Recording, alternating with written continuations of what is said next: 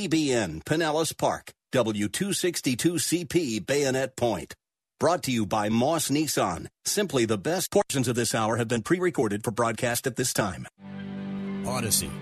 The following program was pre-recorded for broadcast at this time. Up next is Verse by Verse, sponsored by Verse Ministries.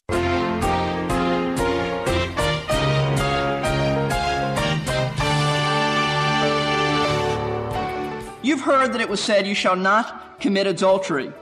But I say to you that everyone who looks on a woman to lust for her has committed adultery with her in his heart.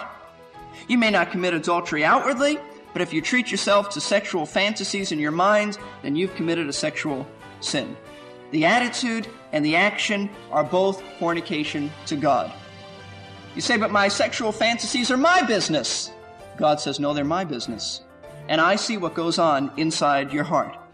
And God says, "It's the same thing as far as I'm concerned. You have committed the act in your minds."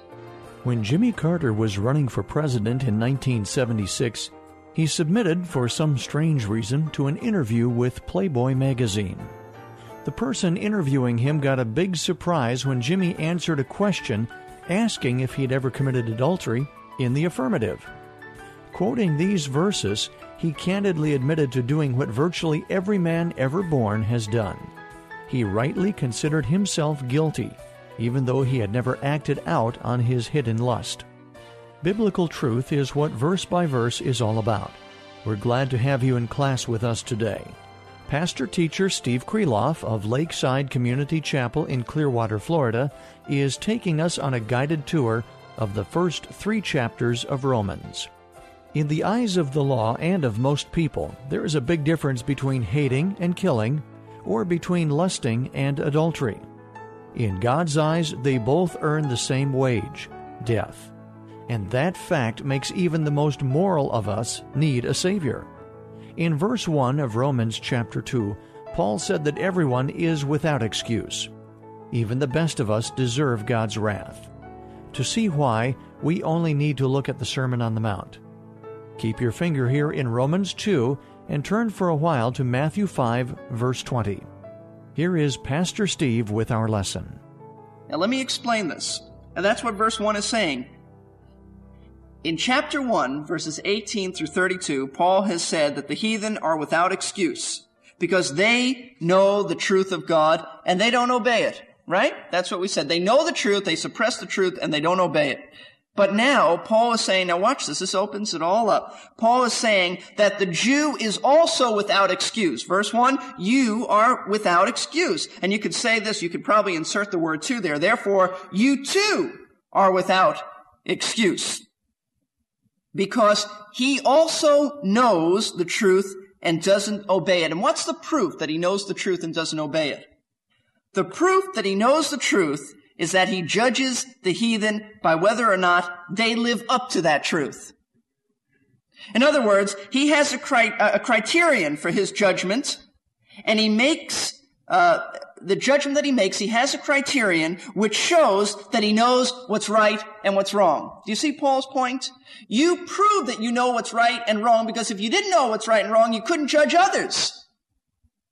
So you know the truth, and it's obvious that you don't practice the truth.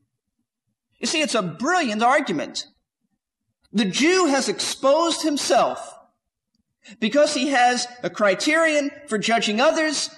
It becomes obvious that he knows what's right and what's wrong. If he didn't know what's right and wrong, how could he say that the heathen are right and wrong? See? Paul says, when you condemn others, you condemn yourself because you fail to live up to what you know to be the truth. And he says, I know you know the truth, because if you didn't know the truth, you couldn't have a basis for judging others. Listen, forget right now that Paul is referring to the religious Jew. See its broader application. He's referring to the self-righteous hypocrite. The self-righteous hypocrite who looks down upon others for their behavior, but all the while he's doing the same exact things that he judges others for. See, the self-righteous hypocrite loves to jump all over the faults of others. but he's blind to his own faults. Look at verse 1 again. He says at the end, "For you who judge practice the same things." You see, the self-righteous hypocrite is blind to his own sins, but he's very much concerned about other people's sins. This hypocrite looks over the list of Romans chapter 1, and he says, in essence, terrible, hideous, awful. Imagine people living like this, like animals. They murder, and there's sexual immorality, and there's deceit, and terrible. They live like animals. In fact, maybe that's why they call them dogs. And Paul says, "You hypocrite.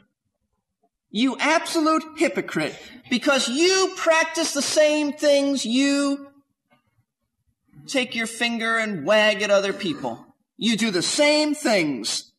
And in self-righteous indignation, the hypocrite stands to his feet. That's really what Paul is saying in verse 1. He says, you do the same things. And I could imagine the hypocrite at Rome who's reading this, and I can imagine the hypocrite here today who's reading this. You might want to stand to your feet and say, "How dare you, Paul, accuse me of such a thing? I dare you, Paul, to show me where my life is like the heathen." Now, I want to warn you, we're going to do that this morning. We're going to show everyone how their life is just like the heathen. And I want to warn you, if you have prided yourself on being a good person, upright citizen, great person, who God's going to just welcome into heaven without any thing necessary to be done, this is going to hurt. Because the Lord Jesus Christ is going to unmask your hypocrisy, and he's going to bring you face to face with your true condition, which is sinful. Having said that, I invite you to turn to Matthew chapter 5. Now, I warn you, this is going to hurt if you let the Spirit of God be honest with you. Matthew chapter 5. And by the way, let me say as you're turning there that these words are going to sound harsh. You're going to think that Paul is harsh. You may think that I am harsh. But it's the person who really loves you who's going to tell you the truth about you. It's because God loves you that he doesn't want you to go on deceiving yourself, that everything is okay. He wants you to know your true condition spiritually. Matthew chapter 5, verse 20. Jesus said, "For I say to you that unless your righteousness surpasses that of the scribes and Pharisees, you shall not enter the kingdom of heaven." Now listen, the scribes and Pharisees did all the right things. The scribes and the Pharisees were the leaders of the Jewish people. And they epitomized that self-righteous attitude which looks down on others and does everything that's right outwardly, but inside it's foul, stinks. But outwardly it does all the proper behavior. That's the Pharisees and the scribes. They were hypocrites. They did everything to look good to people, but inside God looked at their heart and said it's wicked. Now, what is Jesus saying in verse 20? He's saying that external appearance just doesn't cut it. Nobody gets to heaven by having the righteousness of the scribes and the Pharisees, because that kind of righteousness is nothing but outward performance that looks good. The Lord is saying you need a righteousness that's more than external, more than something that's pleasing to people, because God is concerned about what you really are, not what you appear to be. You see, that is the heart of the issue. And that's why the Lord said you need righteousness that's more than external observance and behavior, because God is concerned with what you really are, not what you appear to be. But the nation of Israel prided themselves on keeping the law of Moses. They thought it was great on how they behaved outwardly. So in order to prove to them that they disobeyed the law, the Lord Jesus begins to go over various Old Testament laws, and he shows them what the real intent of the law is and how far they've fallen short of it. What the Lord is doing here is basically showing them that they're sinful. He's showing them that they need a righteousness that's above the righteousness of the Pharisees and the scribes. He's really doing what Paul is doing in Romans chapter 2.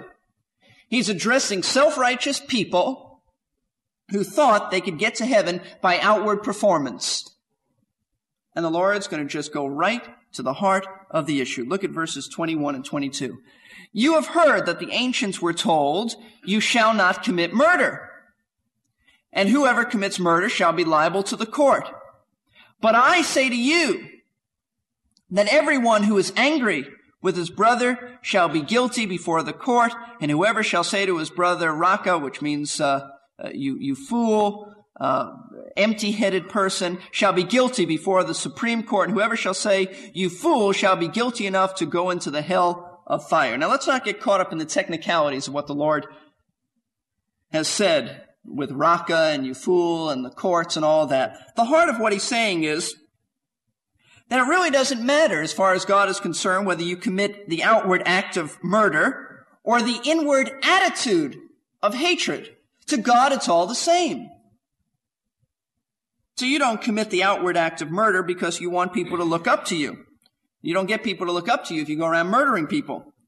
But inside, we commit murder when we hate people.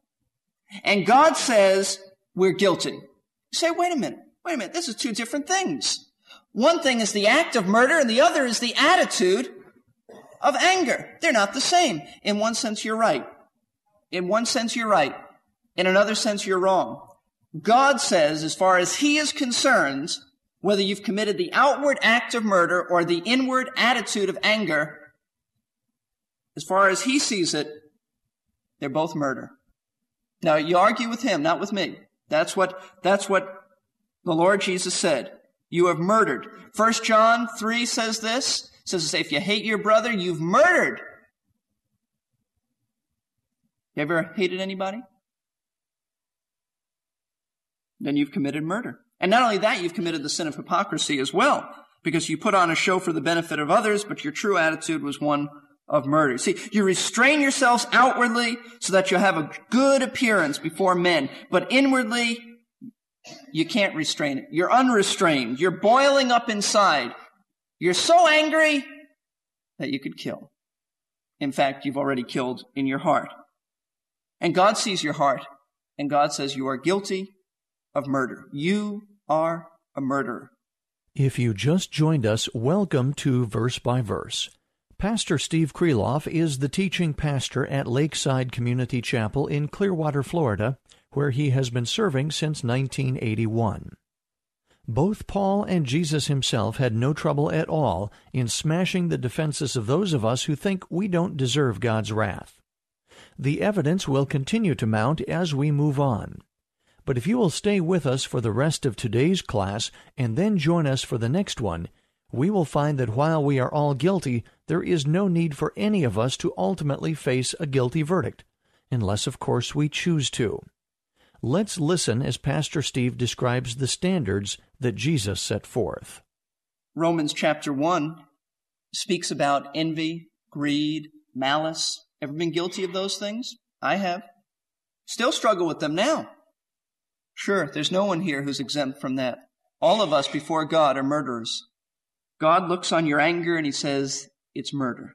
Whether you have controlled your temper or not, outwardly God looks inwardly and He says, you're guilty. See, the Jews said, we've never committed murder. And Jesus said, yes, you have. You don't understand the real intent of the law. It's not just the letter of the law. It's the spirit of the law. It's the intent of the law. It's the spiritual aspect of the law. Look at verse 27 and 28. In fact, we can go over this whole chapter and deal with this, but we'll just take a few. Verses 27 and 28. You've heard that it was said, you shall not commit adultery. But I say to you that everyone who looks on a woman to lust for her has committed adultery with her in his heart. You may not commit adultery outwardly, but if you treat yourself to sexual fantasies in your mind, then you've committed a sexual sin. The attitude and the action are both fornication to God. You say, but my sexual fantasies are my business. God says, no, they're my business. And I see what goes on inside your heart. And God says, it's the same thing as far as I'm concerned. You have committed the act in your minds. Maybe you don't steal. Do you ever covet? You ever wish you had somebody else's house? Their new car? Their prestige, their money, their reputation? their age. You see, God says it's what goes on in the heart. Paul says in Romans 7, he said, I didn't even know I was guilty until I saw the sin of coveting, and I knew that I couldn't escape being guilty because I knew that my heart was a covetous heart. See, those are the sins of Romans chapter 1. Romans chapter 1, verses 18 through 32. And that's what Paul's dealing with in Romans 2, when he says, you commit the same thing. You see, man looks on the outward appearance, but God looks into the heart. And what God sees in our hearts are the same kind of sins he sees the heathen committing. The difference is that the heathen aren't smug and hypocritical about their sin. We are. That's really the major difference. Why don't you turn to Luke chapter 15? Luke chapter 15. These are just devastating things, and I told you it's going to hurt. Luke chapter 15, verses 28 through 30. Let me set the background of this. This is the story of the prodigal son. And the prodigal son went out and he lived a life of loose living. And he got so far into sin that he was in a pen with pigs. And you must understand that understanding the kosher laws and how the Jews viewed pigs as unclean, you couldn't get any lower than that, to be in a pig pen. And he came to his senses and he said, I will return to my father. But his brother who would never think of doing those things outwardly, his brother was just as wicked as he was, only he just looked better. Look at verses 28 through 30. This is the brother. But he became angry. This is the brother who stayed there and looked good and tried to help his father. But he became angry and was not willing to go in what? And receive his brother, who the prodigal came back. And his father came out and began entreating him. But he answered and said to his father, look, for so many years I've been serving you, and I've never neglected a command of yours. And yet you have never given me a kid that I might be merry with my friends. But when this son of yours came, he won't even say this is my brother. He said, this son of yours came who has devoured your wealth with harlots. You killed the fatted calf for him. Now, look at this guy. This brother did all the things his prodigal brother did. But it wasn't obvious. It was all in his heart. Pride, stubbornness. Yes, he outwardly did what his father wanted to, or at least what his father said, but inside he wanted to be just where his brother was. Loose living, wild parties, spend all his father's money. This kid was proud, he was stubborn, he was unloving, and he was above all a hypocrite. See, that's what God says we are. Respectable sinners who look down upon others, but in our hearts we wish we could do the same things. Oh, if we could only get away with it. And nobody would know. See, because those are the things that are in our hearts, because we have sinful natures. In fact, the term hypocrite, I've been using it all morning. The term hypocrite comes from a word which means to act a part on a stage. That's the meaning of it, to act a part on a stage. A hypocrite is an actor who puts on a show for the benefit of others, but you know what? It doesn't fool God, and that's the point here. It does not fool God because God sees right through this act and looks into the heart, and because of that, there'll be a proper judgment. Look at verse 2 of Romans. Turn back to Romans chapter 2, verse 2. Paul says, you who judge practice the same things, and we know that the judgment of God rightly falls upon those who practice such things. Literally, this term rightly falls is according to truth. The judgment of God is based on truth. God sees right through the hypocrite's act, and he judges, not on appearance. Men judge on appearance. God judges on the truth. God judges based on his righteousness. He never makes a mistake. God has all the facts before him. Nobody's going to be able to stand before God and say, but wait a minute, I did that. God will say, keep quiet. This is what you really did. But I never murdered it. No, let me show you how much anger you had in your life. But I never was unfaithful to my spouse. Let me show you. how you committed adultery and lusted. But keep quiet. The Bible says that every mouth will be shut before God. No one will be able to say anything because all the truth will be laid out before us. Hebrews chapter 4, verse 13. We're very familiar with Hebrews chapter 4, verse 12, which says, "For the word of God is living and sharper, and sharper than any two-edged sword, and piercing as far as the division of soul and of spirit, of both joints and marrow, and able to judge the thoughts and intentions of the heart." But do you know what verse 13 says?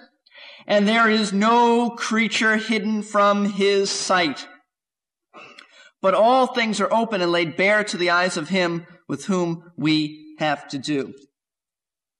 Don't think you're going to get away with anything. You may fool others.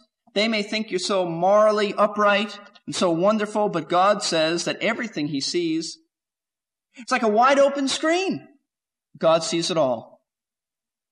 And therefore, God's judgment is based on truth. You know, men's judgment is not based on truth. Not always. Sometimes we try to be, but it's not. 1 Corinthians chapter 4, the Corinthians were having a problem with divisions. And some said, "I'm of Paul," others said, "I'm of Apollos," "I'm of this one," and they were judging, and they were making statements of judgments, and Paul is going to warn them, which he's been doing all through these first 4 chapters, but he's going to warn them that their judgment means nothing. In fact, he's going to say, "My judgment means nothing either." Verse 3 of chapter 4, "But to me it's a very small thing that I should be examined by you, or by any human court. In fact, I don't even examine myself." Paul says, look, men get it all messed up. It doesn't mean anything to me, your judgment, your examination, because you don't know all the facts. You can only judge by outward appearance. You can't peer into the heart. You don't see the hidden motivations. You don't see what really goes on. You don't see the reasons that I do things or anyone does things. In fact, Paul says, I don't even examine myself. Why? He says, because my heart's deceitful, and it's what he's really saying. I don't know everything. He says in verse 4, I'm conscious of nothing against myself. There's nothing that I'm aware of that can be held against me in my own evaluation of myself. Yet I am not by this acquitted. But the one who examines me is the Lord. Verse 5, therefore do not go on passing judgment before the time, but wait until the Lord comes, who will both bring to light the things hidden in the darkness, things that no one else can see but God, and disclose the motives of men's hearts, and then each man's praise will come to him from God. Paul is saying, look, our judgment means nothing. It means absolutely nothing. The judgment of God means everything because God sees the facts. Depending on our relationship with the Lord, that can be either encouraging or terrifying. But we will have to wait until next time to finish. It's almost time to go. You have been listening to Verse by Verse. Our teacher, Pastor Steve Kreloff, has been serving for over 26 years at Lakeside Community Chapel in Clearwater, Florida. His practical messages are produced for radio by Verse Ministries, a faith ministry supported by the gifts and prayers of faithful listeners who are also faithful to their own churches. If you missed part of our class, you can catch it again at our website, versebyverseradio.org. That's versebyverseradio.org. Or you can order a CD or a cassette with the entire message by calling us at 727-441-1714. Leave your name and a number, and we will call you back during weekday office hours. That number again is 727-441-1714. Now, here is Pastor Steve with an important announcement. I'm Pastor Steve Kreloff from Verse by Verse here on WTBN. I want to tell you about an exciting opportunity to join me on a trip to Israel I'll be leading this May. We'll be visiting those sites in Israel where Jesus ministered, such places as Capernaum, the Sea of Galilee, the Mount of Beatitudes, the Mount of Olives, Jerusalem, and so many more sites. If you're interested in learning more about this tour, then you can call the following number and ask for more information. The number is 877-768-2784, extension 111. That's 877-768-2784. 768-2784, extension 111. The tour dates are May 5th through the 14th.